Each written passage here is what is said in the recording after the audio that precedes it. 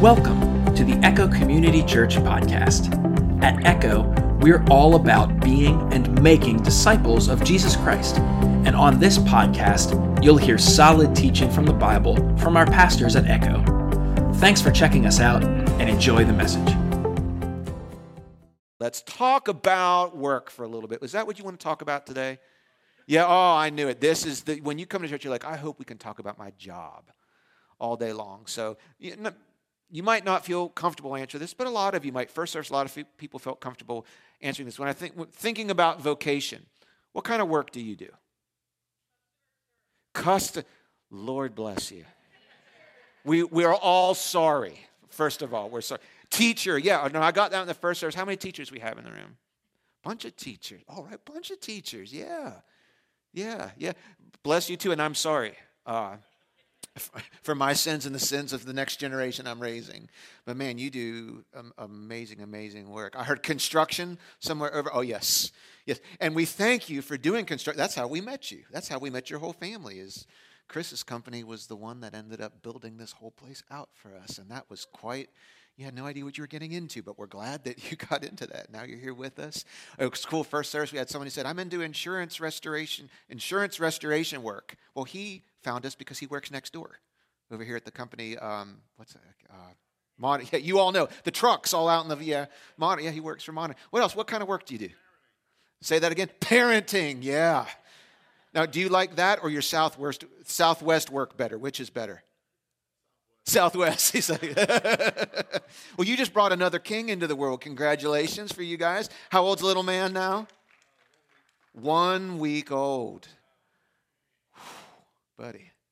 And I saw you had all the kids but one today, right? So Roberta's home with little man today? Yeah, well, you're a good man for getting up and bringing these kids to church, and probably your break for the day, right? The closest you're going to get to one. Yeah. What else? What kind of work do you do? Medical repair. Yeah, we need to be good friends with you. We need you to be really good at what you do. Okay, because the day that I see you coming, if I'm hooked up to something you're repairing, I need you to be at the top of your game, okay? What else? Accountant. Yeah, and I heard over here. Administrative. Yes. Now, I'm glad you said administrative support. This title of administrative assistant is very unfair because you do far more than assist. Most of us, our lives depend on you. We assist you. So for a counseling service, accountant, that's near and dear to my heart. Probably if God didn't call it a ministry, I would have done something in that because I like Excel. I like numbers and spreadsheets, and I like when it works, and I hate when a penny isn't accounted for. This is why Connie and I get along very well, because we're wired that way. So, also, word for it is nerd. I'm a little bit of a nerd when it comes to that, but it just makes me happy. I enjoy numbers. So, anybody else? What kind of work? I can't out all of you because I was looking around, and I'm like, some of you, I know what you do, and I want to volunteer, but some of what you do, it's classified stuff, so I can't really say what you do. Yeah, John does. Yeah, John is an engineer, not of a train. I had to tell people that earlier. Not a train. He solves problems. Yes, and he, yes, a lot of the stuff he can't tell me till 3 years after he's done. I won't say who this person is, but someone who I know works in top secret stuff around here. I was just having small talk, and I said, I can't even talk about what you do. And the individual said, yeah, do you know the other week I moved an asteroid? I was like, I read that on my news feed. You did that? Yeah. It's pretty cool. Another person had just started a new job, and I was asking them, it was one of our young adults, I was asking them, I said, so what do you do? Well, it's kind of top secret. It's kind of been lame these first 2 weeks. I just went out, and I've been testing GPS systems for missiles and playing with drones in the desert. Like, that would be like a dream. That would be like a bucket list thing for me. Like, really? Well, what do you do? I'm like, well, I study the Bible, and I listen to people's problems, and I don't play with drones or missile systems, and I don't know anything about asteroids. And I heard someone say, yeah, I moved an asteroid the other day, too. So that was pretty cool. Anybody else? My job's comparatively lame compared to anybody else. What do you do? What kind of work do you do? You're a nurse? Awesome. Yes, Betty?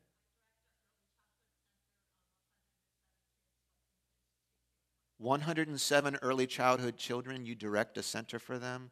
Jesus, just all of it, all the anointing, all the strength. We're barely raising 2 boys out of early childhood, and so God bless you for that. How many of you are retired? Yeah, see, now you put yes. In the first service when I said maybe different populations of different services, that was like the number one answer, like, retired. And everybody else just kind of looked at him like with bitterness in their hearts. Like, yeah. What's interesting is that when I asked you what kind of work you do, most of you knew the answer. It would be really weird if I said, what kind of work do you do? And you said, oh, wait, hold on, let me think. I do 50 hours a week. I've been doing it for 10 years. Oh, what was that again? Babe, can you help me? What kind? You know, if you've been working at a job for 10 years and you can't remember what kind of work you do, we need to have you seen by somebody that works here, okay? Like we need to help you with that. You know the answer to that. You know what your job is. You know what kind of work you do, or you know that you're retired. Now, why do you work? To provide money. I realize there's different answers for this, okay? Let's just test this out together. Is it at least reasonable for me to think that one of we're playing Family Feud and Steve Harvey, we're here, he's got a better smile than me, same great hair, but, better smile than me, he's funnier. If we were playing Family Feud, we say, 100 people surveyed, what's the number one reason why people work? To make money. Well, that's a terrible, how else are you going to do that? Legally. There's very few of us that are privileged enough to be born into such kind of wealth that we don't ever have to work and we can just pay for shelter and clothing and all the things we need. We work, it's an exchange, right? You're giving your labor in exchange for wages, and you're using those wages to pay for the things you need to live. How many of you, if you were independently wealthy, would still work? Okay, a few of us. How many of you, if you were independently wealthy, would not work? Okay. There's a room for different answers here. But I think the reason why is because it's an exchange. We need to get something back out of it in order to live. So those are kind of basic. Now, how much do you like your work? You love your job. Good. And you're a middle school teacher, so we need you to love your job.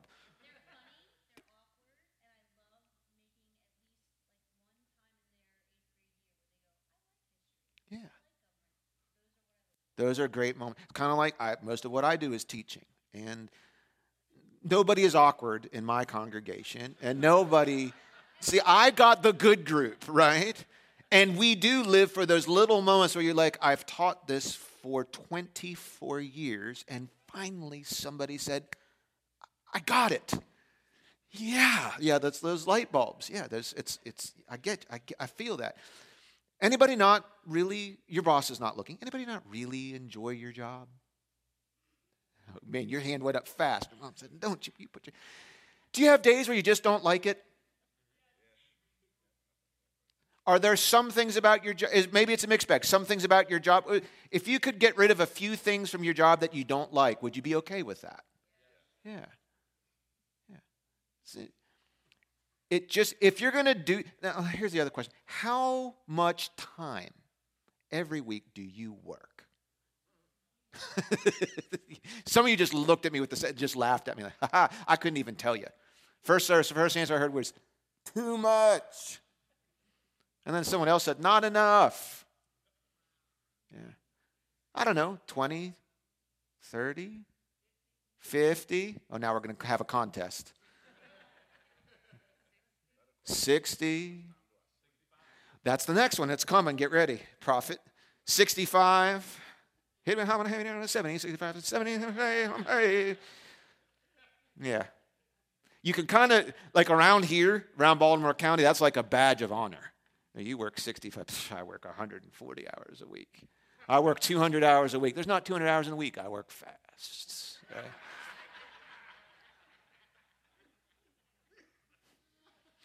Now, how many hours a week do you sleep?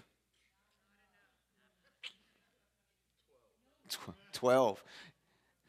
Is it safe to say the one activity you probably do more than anything else is work? Yeah. Do you spend 60 hours a week even sleeping? That would be more than 7 hours a night. That's it. Yeah, atta girl. You do customer service. We need you well rested. Atta girl. Now, do you think this catches God by surprise in the way that he designed you? Do you think he designed you with working in mind? He did.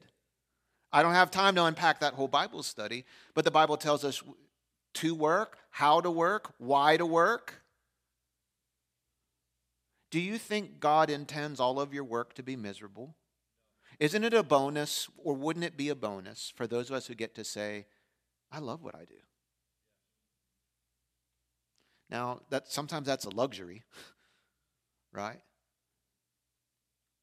As we've said, whether I love it or not, every morning, right, Kyle? There I go. Now, you might not have a job like mine where I love everything and everybody. She's like, he ain't telling you. No. But it's a bonus when you can say, yeah, I have to, but I get to. Because some of us go to work because we have to. Do you work with anybody who's there because they have to be there? Yeah, what's it like being around them? Yeah. And yet there's others who say, or you have moments and you just say, man, I get to do this. I get to do this. Now, interestingly enough, let me transition here. I hope most of us are Christians. Would that be safe on a Sunday morning? Now, I don't want to get to a place where we're only Christians. I hope every week there's people here today. You'd say, I'm not a Christian. I don't know if I am. I'm here. Someone invited me. I'm curious. Something attracted to me here. I'm trying to reconnect with something from my past. I hope you're here. Last Sunday, there were lots of you here. Get to tell some of your stories anonymously today. But there's a lot of us in here who would say, I am a Christian, and I can be even more specific. I am we'll use a D word, a disciple. Now let's make that more tangible. What's a disciple? Who is a disciple? It's a follower. Now in Christianity, we say we are followers of Jesus. That's still a little churchy, but it's right. We know better. We can get a little bit more around that.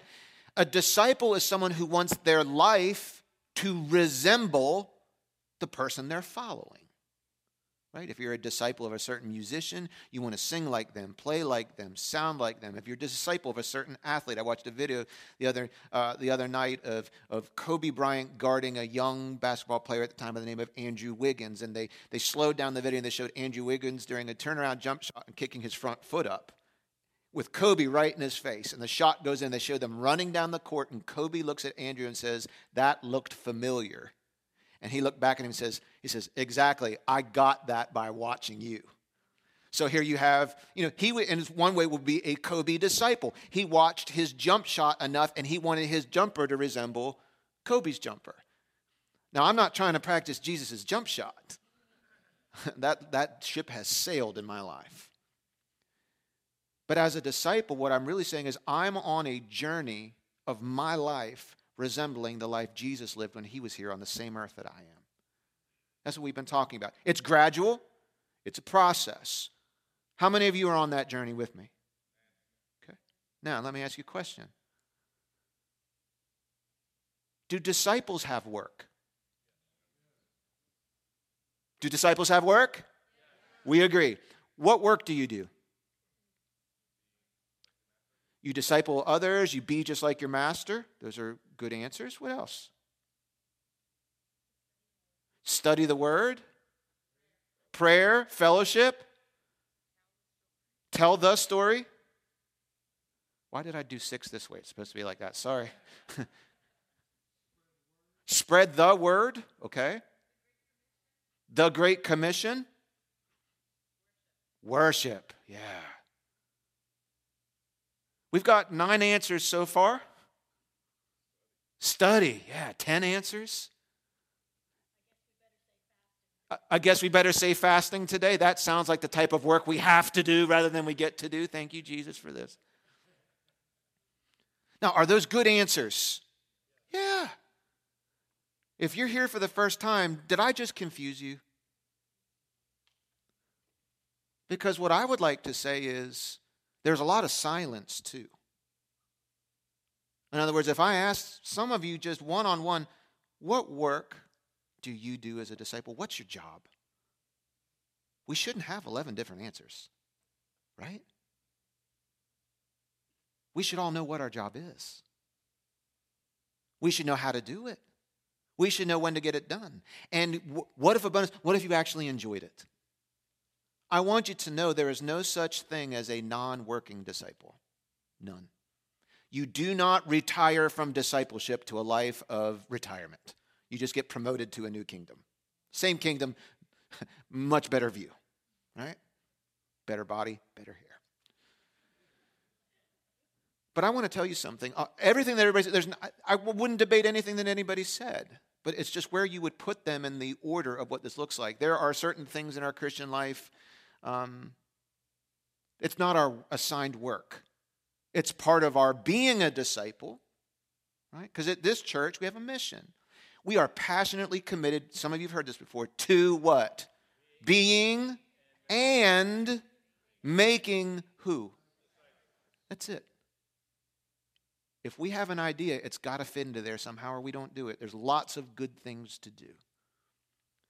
But if it's not helping you to more closely resemble Jesus, and or if it's not helping you know better how to help someone else along their journey, we don't need to do that. There's lots of other places that can do that, but that's what God's put on our heart to do and to be. Now, 2 weeks ago, we talked about our spiritual journey, that everybody is on a spiritual journey. We're either drawing towards what? The long word? Christ-likeness. Or we're drifting towards being the best version of ourselves that we want to be. Everybody in the world is on that journey. They're either drawing this way or drifting that way. Okay? We talked about that. Last week, we talked about appetite and activity. We talked about where does the Holy Spirit get under the hood of my life and fit the pieces of me together in such a way that I'm actually making progress. I'm resembling Jesus more. We talked about that last week. The different garages, so to speak, the different activities we can practice in our own life. And you named a lot of those this morning because that's part of it. Studying the Bible, worship, the Word, all those different types of things. That's part of how the Holy Spirit makes us like Jesus. Because the good news is you don't do the work of making yourself like Jesus. You can't. It's the Holy Spirit who does it. Those two lessons were about being disciples. But we need to talk at least for a few minutes about how do we make disciples. Pastor, not my job. That's you. You're the pastor. Your job is to make disciples. No and yes. I have an extra assignment that you don't have if you're not a pastor. It's found in 1 Timothy chapter 4. And in that chapter, Paul writes to a pastor for all other pastors. And here's what he says. He says, listen, here's your job. Your job is to equip believers to do the, starts with a W, ends with a K, has an or in the middle, work of the ministry. That means my primary, but not my only job description is to equip believers to do their work. That means you have work assigned, I have work assigned. But I would also say to all pastors listening today or here in attendance, we're also disciples. We are not exempt from making disciples. We just get the extra responsibility of equipping disciples to make disciples. Which means at the end of the day, I'm not supposed to protect my job by making sure that I am the spiritual guru for every individual person. You all have to come to me and I am the sage. My job is to give away the keys to the kingdom to as many people as I can so that you can do the work God's called you to do, which means you have work. Where would we go to find the work? I think it might have been Haley that said it. Jesus tells you generally what work we're to be doing. And Paul tells us specifically what work we're supposed to be doing and how to get it done. And that's all I want you to be able to leave here with this morning. I want you to know, beyond a shadow of a doubt, I am a disciple of Jesus, and I know the work that I'm doing. Generally, that I share with all my brothers and sisters. I also have a sense of how God has uniquely wired my personality and how I get it done specifically. So I know the general work I'm supposed to be doing. I know the specific work I'm supposed to be doing. I know how to get it done, and here would be a bonus. I also want you to understand why you work for the Lord, because it's different from how we work for the man or the woman or the government or the job. Because I work to earn because I have to. We have to. It's an exchange. You know, there's a lot of people who work for the Lord for the same reason. They work in order to. I go to church in order for God to be pleased with me, in order to make God happy. I do my Christian work in order to not feel guilty. I do my Christian work in order for God to get me into heaven, to approve of me. That's not why we work. That's called works-based salvation. If I perform, God will accept me. Guess what? Your performance is not acceptable. Only one person's performance is acceptable. Who's that? And Jesus offers you his resume in substitute for yours. And when God accepts you, it's never on your resume. God, here's all the things I prophesied, I did, I gave. That's all like filthy rags. Only one resume is acceptable. And the free gift is that resume in place of yours. You and I can't get in this mentality of, I need to do all these things in order for God to accept me, to like me. No. We do these things because of. We work in response to. We work because we get to. And I want you to know the work of the Lord, it's not always easy. Sometimes it's painful. Oh, but it's so satisfying. I love working for the Lord and with the Lord. I love it. And that's a bonus to any job when your desire can sweeten your activity. And so I hope I can get it. Let me show you what it is generally. I got to pick up the pace.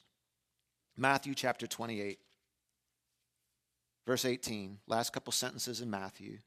How many of you have ever heard the Great Commission? It's not the very good commission. It's the great. Jesus was speaking to whom? His disciples. For whom? All future disciples. Here's what he says. Verse 18, Matthew 28. Jesus came and told his disciples. Now, listen how he starts off the conversation. I have been given all authority in heaven and on earth. Someone starts a conversation out with you that way, you're going to listen? Some of you are going to bow up right away. Like, who do you think you are, lady? He says, first of all, I have been given all authority. Therefore, whatever I say next is not optional. It's binding. It is a commandment. He could have followed that with anything. Here's what he says. Therefore, you know the next word? Go. Don't sit around and wait. Go and make. I wish I had time to talk on that. I can't. Disciples of all the nations, baptizing them in the name of the Father and the Son and the Holy Spirit. Teach these new disciples to obey all the commands I've given you. And be sure of this, I am with you always, even to the end of the age. He says, listen, I'm not calling you to do something I'm not involved in. I'm going to go with you. I'm going to go with you. So what's the general job of a disciple? Go and make disciples. Just for the pastors. Nope.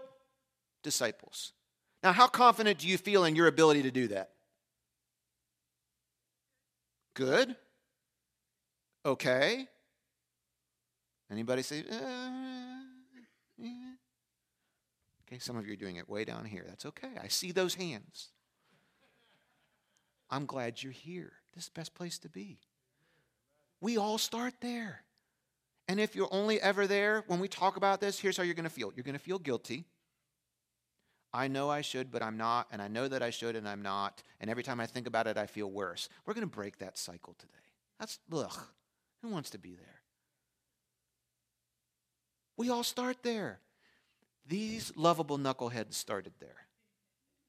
Have you read about some of their huge mistakes and blunders? Yeah. But you know what? They wanted to. So now we're back to appetite and activity. How actively are you going and making disciples?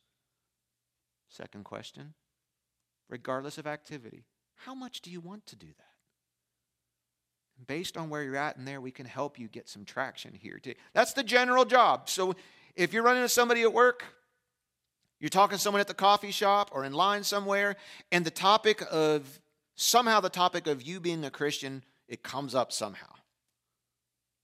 And they ask you, okay, well, what do you do at your church? What do you do? What types of activities? Now you have an answer. Well, generally speaking, my job is to make disciples. My job is to read the word. Our job is to make disciples. That's our work. That's our work. Not conversions. Jesus does that. Disciples. Now, there's more specific, but that's the general work. But Paul gets much more specific. Let me read it to you. He tells you the how. Here's your strategy. You want to memorize 2 verses in the New Testament this week? Memorize these 2 and never forget them. Colossians chapter 4, verses 5 and 6. This is the Apostle Paul writing to the Christians in the church at Colossae. And he's giving them 2 verses, just 2 sentences that tell us exactly how we do the work God's assigned to all of us. Live. Let's stop there. How are we doing on that one? Just if you're not sure, talk to a neighbor or see security, okay? So if you're alive, you're supposed to be working. Okay? Let me take that. If you're alive, you get to work. Now, how are you supposed to live? There's an adverb there. Wisely. Aha. Now we're getting a little personal. That deserves a whole sermon. Another day, another time. Better yet, Holy Spirit can teach you this week if you're curious. Live wisely among those. Now we're talking social life. He's getting real very quick. If we're alive, we have work. There's a way how are we supposed to live? Wisely. And among who? There's an among those there. That means part of our work involves relationships with other people. And you're like, Pastor, that sounds great. One problem, don't really like people. Okay, fair. If I had time to talk with you, it would probably be just certain people you don't like. No, all people. Jesus. Okay, let me help you. Can we at least agree that our relationship appetite varies from person to person? You agree with that? Some people, they want to have 150 BFFs, best friends. That energizes them. Go for it. I'm not that guy. That's too much drama for me. Too much. It's a lot of work. But it's too much work for me because my capacity for that is different. Because I can't possibly have the type of depth of friendship with 150 people that I can with 5 or 6 or 7 or 8. Live wisely among who? Here we go. Those who are not believers. Question number 1. How do you know if they are or they aren't? Spirit recognizes spirit? Correct. And what else? I heard someone else, by the way they live. Correct. But let me just pause there just for a second. Well, Pastor, I'm a Christian. I just know whether Christians or not by how they live. Well, tell me more. Well, I listen to their language. I look at their driving habits. I look at how they treat people. And I can just tell they're not. Now, fair enough. What if people assessed your relationship with Jesus by the same criteria? By your language, by how you talk about others, by the way that you work, by how you treat those who you report to and those who report to you, by the way that you drive or give or behave, by your language, by the stuff that you watch, the jokes that you tell. Fair? Okay. So that's one thing we look at. We look at lifestyle. Paul's going to give you the second way you find out. I'm going to get there. Live wisely among those who are not believers. That means the Bible expects disciples are going to somehow converse, relate to, or work alongside of people who don't share their faith. Quick survey. For how many of you say this is easy because I'm around unbelievers all the time? Okay. How many of you say it's a little harder? I'm not around that many unbelievers. Look, I work in an office where you've got to be saved. Okay? I don't run into pastors on our staff who are spiritually unresolved. It should be assuring. I hope so, right? But look, do you know what that means? So for me, I cannot just assume that I'm going to spend 40, 50, 60 hours a week working alongside of people who don't share my faith. But I'm not exempt from living wisely among unbelievers. So it's going to take a little extra intention from me, because I am not content to live an insulated life where I don't have friends and associates, or where I'm not interacting with folks who believe differently than I do. 10 years ago, I recognized that. I was in a really big church. All my friendship needs were met within that church. All my social needs were met within that church. All my time was filled within that church. And what happened pretty quickly was I'm getting stale here because I don't know what it's like. So I was like, enough. I prayed to the Lord, Lord, help change my heart. Oh, boy, did he answer that prayer in spades, man. I love it. I love it. Love it.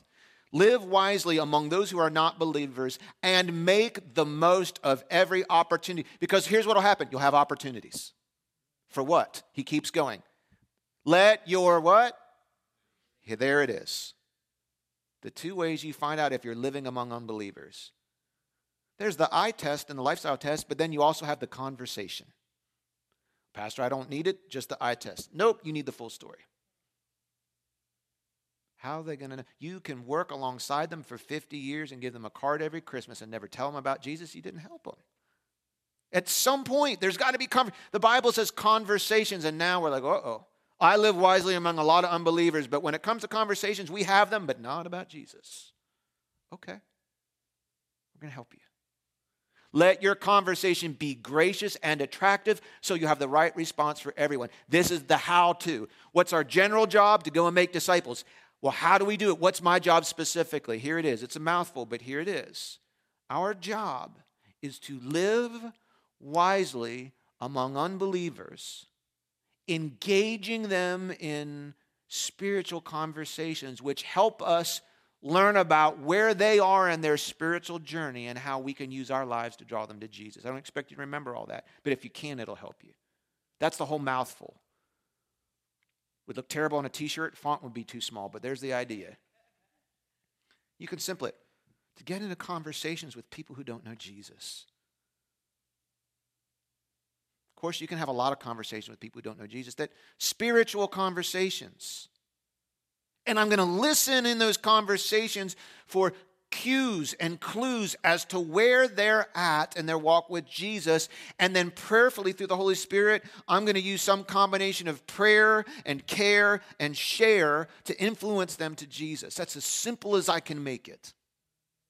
Now, if I asked you, how appealing does that sound to you? Where would you say your heart is right now? You're going to have a hard time arguing with me that that's not important or that that's not solid. Most of us would agree, yeah, Pastor, that's solid, that sounds right. That's my specific work. But if I ask you, how enthusiastic are you about that? What feelings bubble up in your heart when you think about a life that looks like that? I'm living wisely among unbelievers, and we're getting into conversations that have spiritual characteristics, and I'm listening into what they're saying.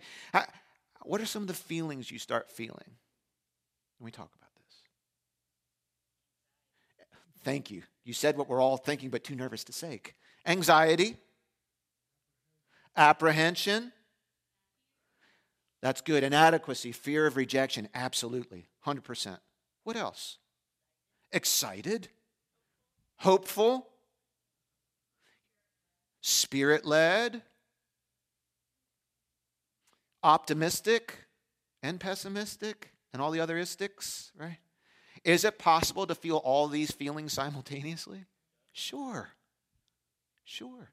I'm going to give you a word for that condition. Okay?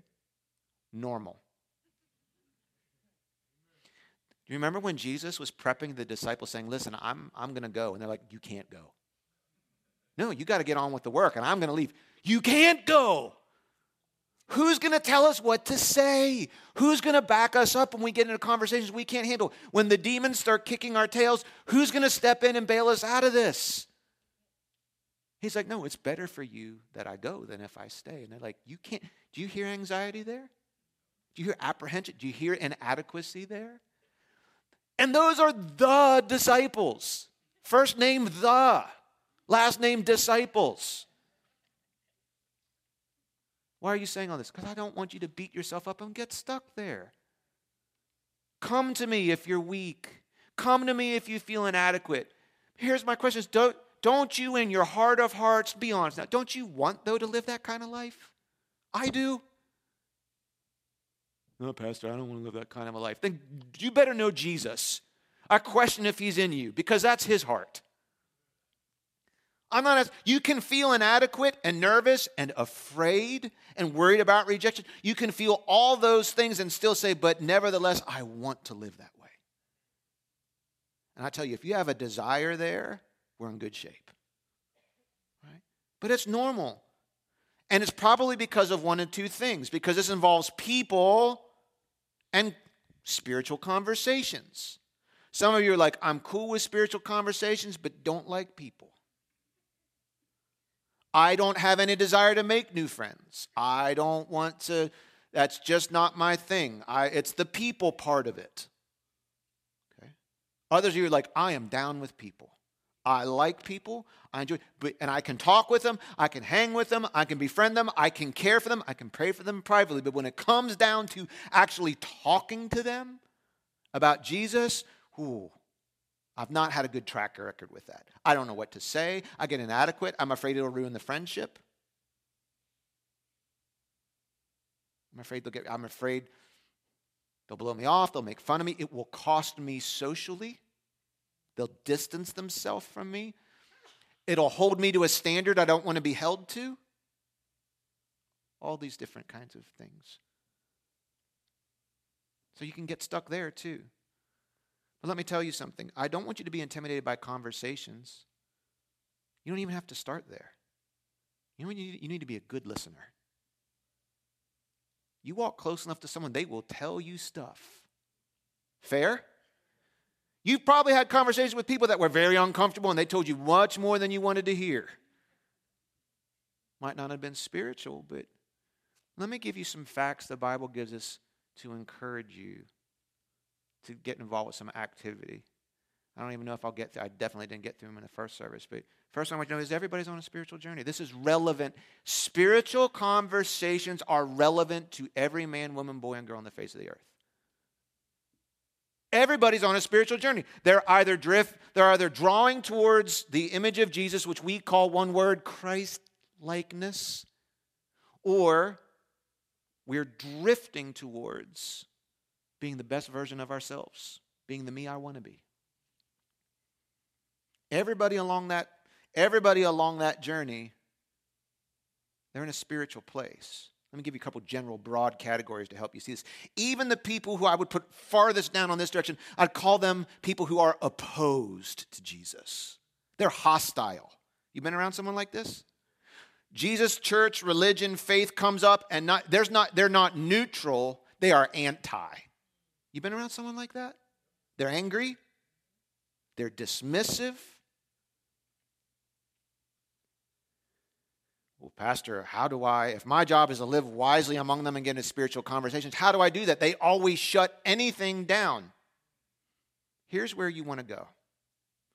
People who are opposed, they'd say, I reject. I'm not on any spiritual journey. I don't even believe in that spiritual stuff. That is, in fact, a spiritual journey. They have come to a conclusion that they've thought about. They've had an experience that hurt them. There's some reason that they've come to that conclusion. And the one thing you want to get to, don't start on the Romans road with them. I don't know what it is. Good, don't worry about it. That person doesn't need you to preach anything to them. They need to be heard. because there is a reason why they feel that strongly. And how can you even know how to begin to minister to them until they get that out to you? So if that's somebody in your life, can I encourage you today? It's not about anything you have to say. It's about praying for them and caring for them, and praying for them and caring for them, and then waiting and listening and watching for a moment to maybe ask a question or to be able to draw that. You want them to feel safe enough to tell you why they're so closed. Okay? Prayer, care, share. Prayer, care, share. How do I do this? Prayer, care, share. You pray for them every day. You pray for you every day. And you look for opportunities to tangibly show care for them. You repeat, rinse and repeat, and rinse and repeat. Prayer, care, prayer, care, prayer, care. And you watch for those moments. Sometimes it's just moments. Well, they will share with you. It's not just about you sharing with them, because that's where we get intimidated. What if I told you 95% of it is them sharing with you? That guides what you can share with them. Okay. There's another broad category. I'll move through these quickly. These are not difficult. There's another category of people, they're open. They're not saved. They're not Christians. But they're open. They might be neutral. They're open to conversing about Jesus. I shared a stat in the earlier service. There's a bunch of these in your notes, but I got this from Cru Campus Crusades. 73% of unchurched Americans between the ages of 20 and 29 consider themselves spiritual and want to know more about a higher being or God. 3 out of 4 young adults are curious and open to talking about it. 89% of that same group say they would listen to someone's beliefs about Christianity if it were in a conversational way. Okay. You know what that tells me? People's hearts are more open than you think they are. Okay. So when people are open, they'll talk about it. We want to give them an invitation to seek, and then you run into people that might be in a seeking stage. They're not Christians yet, but boy, they're investigating now. They're like, I'm curious. I want to know more. I want to think about this. Listen, not everybody follows through these steps 1 through 3. These are just general categories to help you figure out where people with investigations, now we would really want to share with them. And then sometimes you also find out, hey, this person, I didn't know what they believed. I found they're saved. Right? They've surrendered their life to Jesus. And Paul talks about 2 other terms we won't talk about at all today. There's some in your notes. But Paul described himself at first as a Christian, then as a servant of Christ, when he was talking about, I'm at a place now, I'm not even trying to figure out how much of my Christian life can I get away with before it's sin. How much of many of my rights can I forfeit in order to be close to Jesus? And then at the end of his life, he said, I am a slave to Jesus. I want to know him so much, I'm even willing to suffer if that'll draw me closer to him. Just broad categories, but everybody's on a spiritual journey. Second fact I want to give you, this is really good news. God's already at work. You are not starting it. You are not the first one through the wall. You are not the first one to the island. God has been working on his heart or her heart since the moment that they were alive. God's not asking you to go build a house from scratch. He's saying, I've been building this house. Can you come alongside me? I'm not just going to hand you the paintbrush and leave. Come alongside me. I'm already working on their heart. Well, how do you know this? Jesus told us. Remember when I told you about that time he had a conversation with his disciples in John chapter 16? He's trying to get them ready. He's like, he knows he's about to go to the cross. He's going to be raised from the dead, and he's going to go to heaven. He's leaving them. He's turning the keys to the church over to them. They are not ready, so they think. And they're like, you cannot leave us to do this work by ourselves. And he gets in this conversation where he says, no, it's actually better for you that I leave. And they're like, you are crazy. They said that many times. He said, because, let me read it to you, John 16. In fact, it's best for you that I go away. Can you imagine how hard that is to hear? Jesus trying to tell someone it's better. Aren't we on a journey of being as close to Jesus as we can be? He's like, it's for your best that I go away. Because if I don't, the advocate won't come. Who's the advocate? Holy Spirit. If I do go away, then I will send him to you. And when he comes, he's going to be up to 3 things. Here's his work. He will convict who? The whole world of its sin. You know what that means?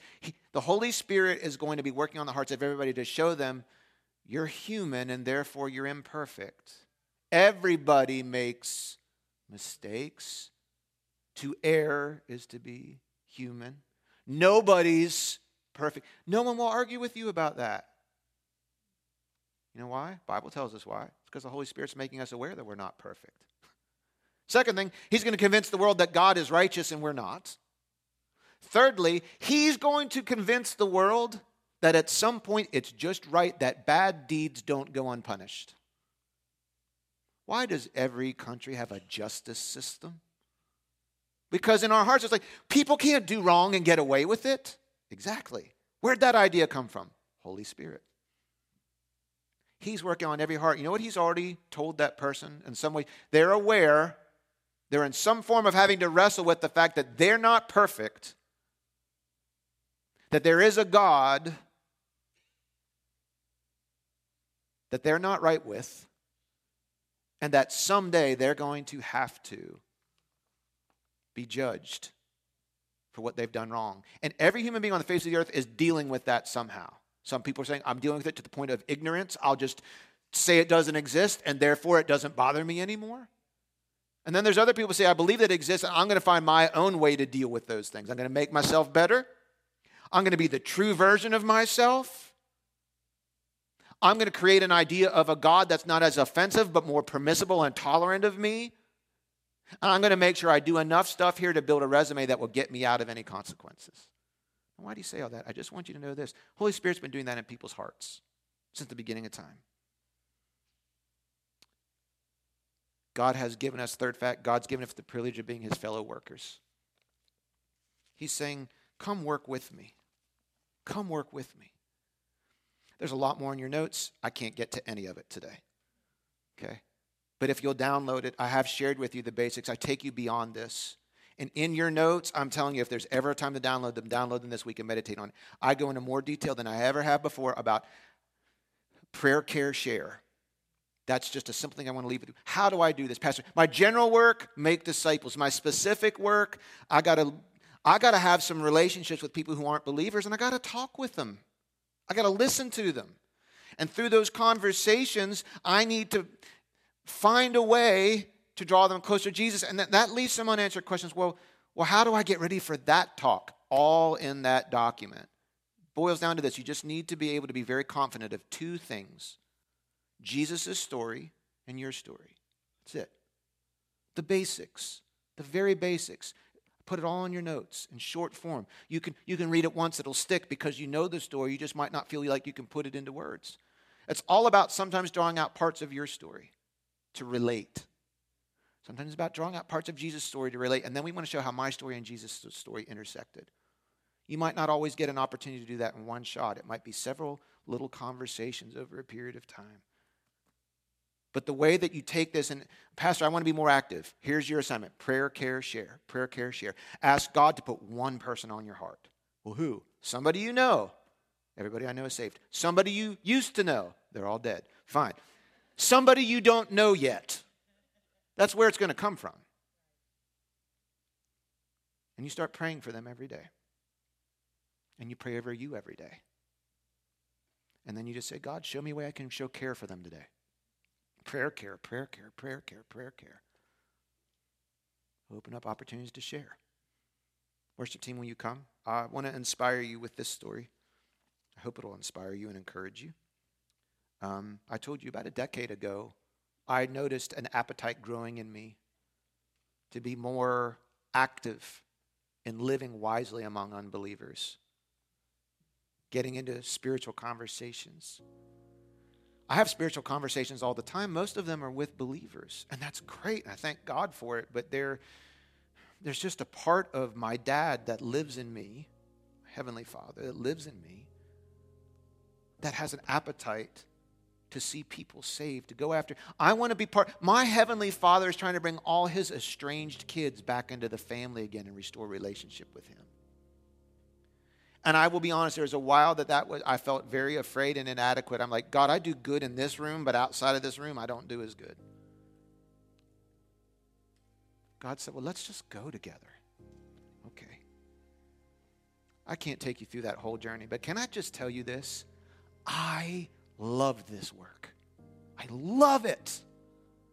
And I still get afraid. And I still feel inadequate. I still feel those things, but I love it. And some days it's so hard and painful. Because, once you start praying about somebody, you start becoming very discontent with the condition of their soul.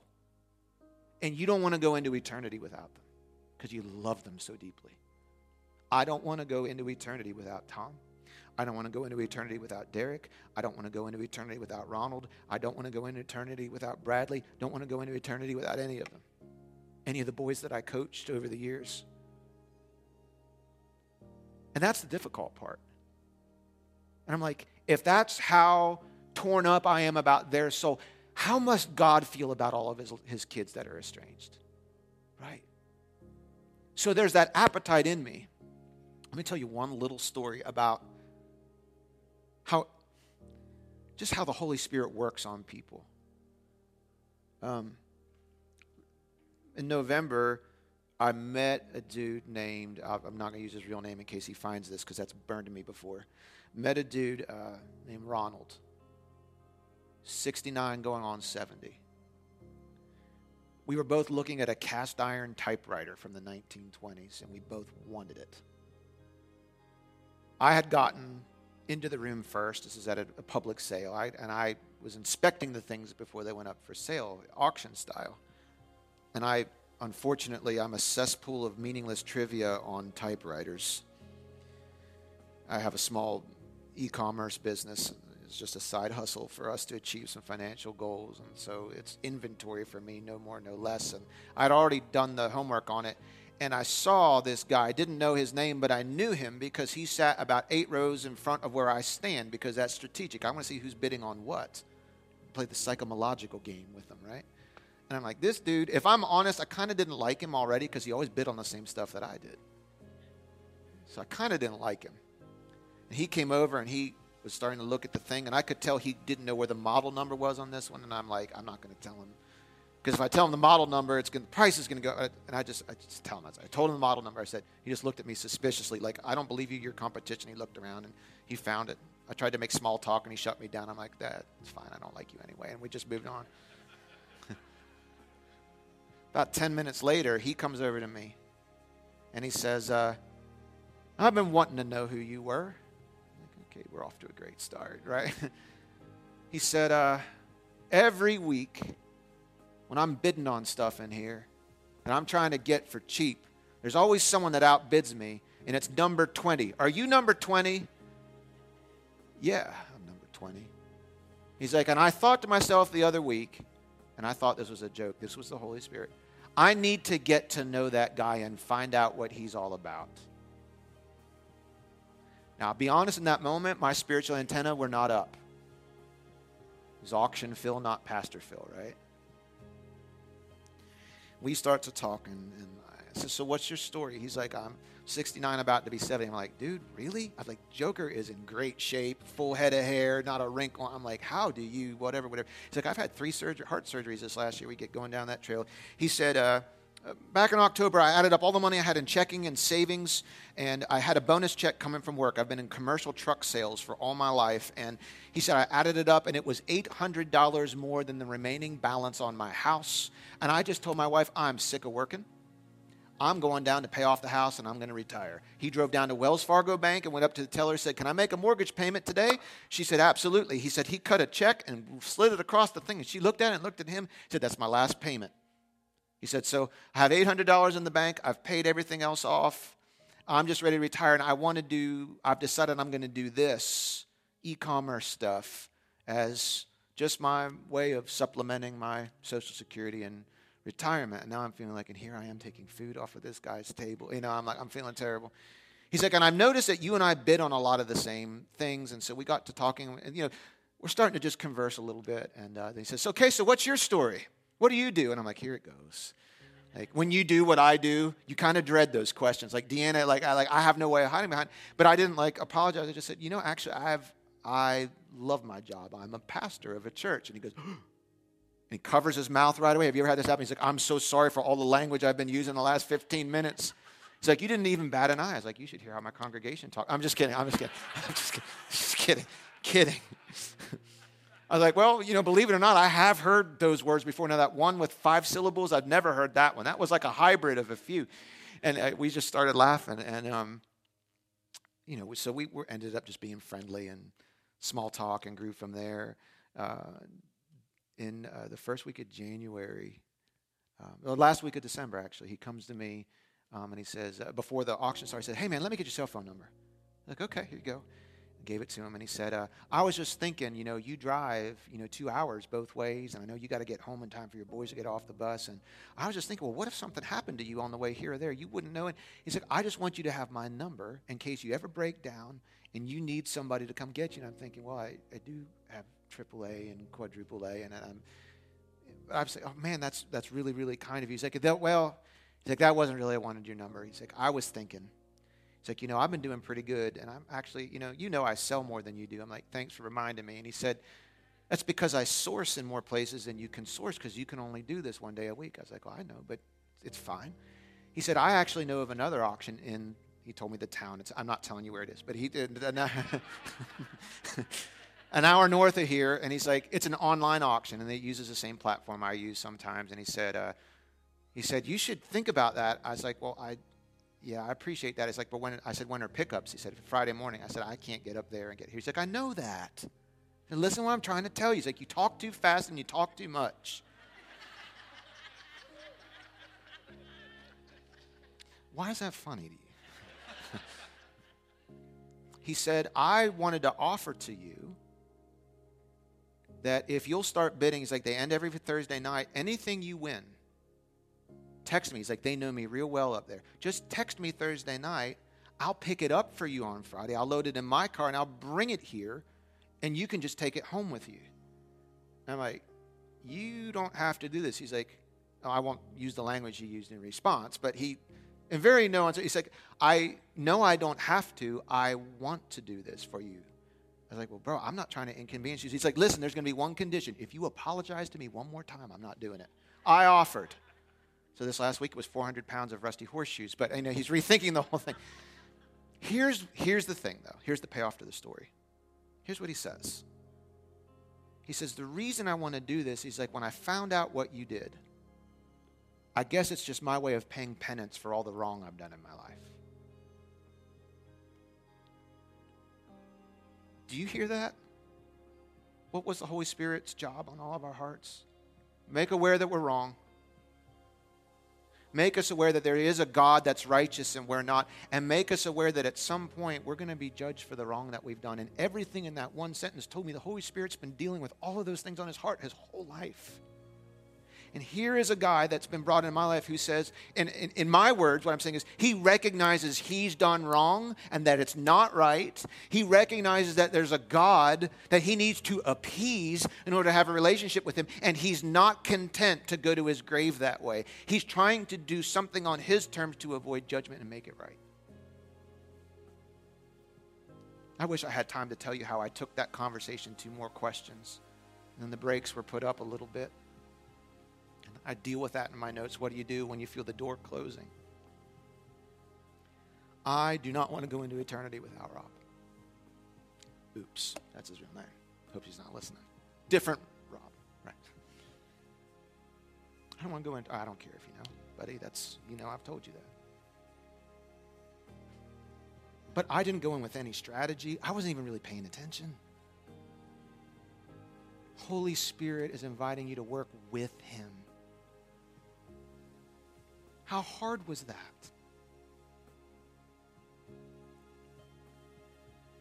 I want you to love that. I want you to make the most of every opportunity. You see, I don't do this side hustle anymore because, we need the money. We can't. It's not about that. It's just an opportunity for me to meet more people like him. Rub shoulders with him. Live wisely. Boy, am I glad I lived wisely. He noticed me. He came up to me, and he confessed things to me. Wasn't any question I learned in a class that I've taught. It wasn't any track. He just opened up to me his heart, and the Holy Spirit helped me hear through what he said and say, well, Rob, what if there were a better way than penance for you to be at peace for all the wrongs that you've done? You going to start preaching to me now? Only if you want me to. Maybe another time. Anytime, buddy. How about that typewriter? Will you be on that journey with me? Do you want God to bring people in? Those people might already be in your life.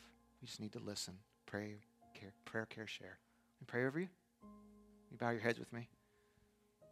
Maybe today's your day. I don't know.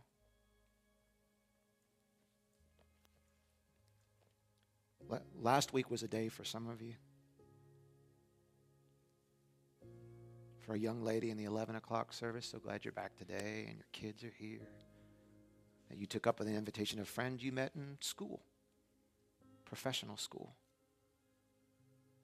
We met a gentleman in our first service last week who came back this week, who was in the parking lot at IKEA, and he recognized that his heart wasn't right with God, so he Googled churches near me. And wouldn't you know that somewhere in God's providence, he knew that he'd put a church that preached the gospel that would just happen to fit that Google search. He came to the 9 o'clock service, heard the worship team singing a song that convicted his heart, and so he went into the bathroom and started crying. And one of our security guys walked in there and said, "Man, what's going on?" He said, "I just heard that song and I can't stay. I'm just too much of a mess." And our security guard says to him, "Brother, we are all messes. Let's go in." I'm a blubbering idiot. We are all blubbering idiots, buddy. I'm taking you in there myself. He came into this room, didn't respond to the altar call, but wheeled himself down to talk to Suba and Gwen, and they led that gentleman to Jesus. Not because of anything that we had done, but just we happened to have a church that God decided should be at 5020 Campbell Boulevard. For this gentleman one day would be doing a Google search, and it would lead him right to our doorstep. They were just ready to engage in that conversation when God opened it up. So maybe today's your day. You ready to come to relationship with God? Are you ready to say yes to Jesus this morning? Are you ready to surrender your life to him?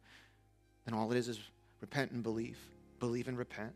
Believe you need to be saved. Believe that Jesus can save you. And you have to believe he'll save you if you ask him. If you believe that, if you're convinced of that, then today is your day to repent. That just simply means you're going to make a change in direction. You're going to turn away from being the best me I can be to saying, I want to be all of Jesus I can be. I want him to lead me. I give up being my own leader.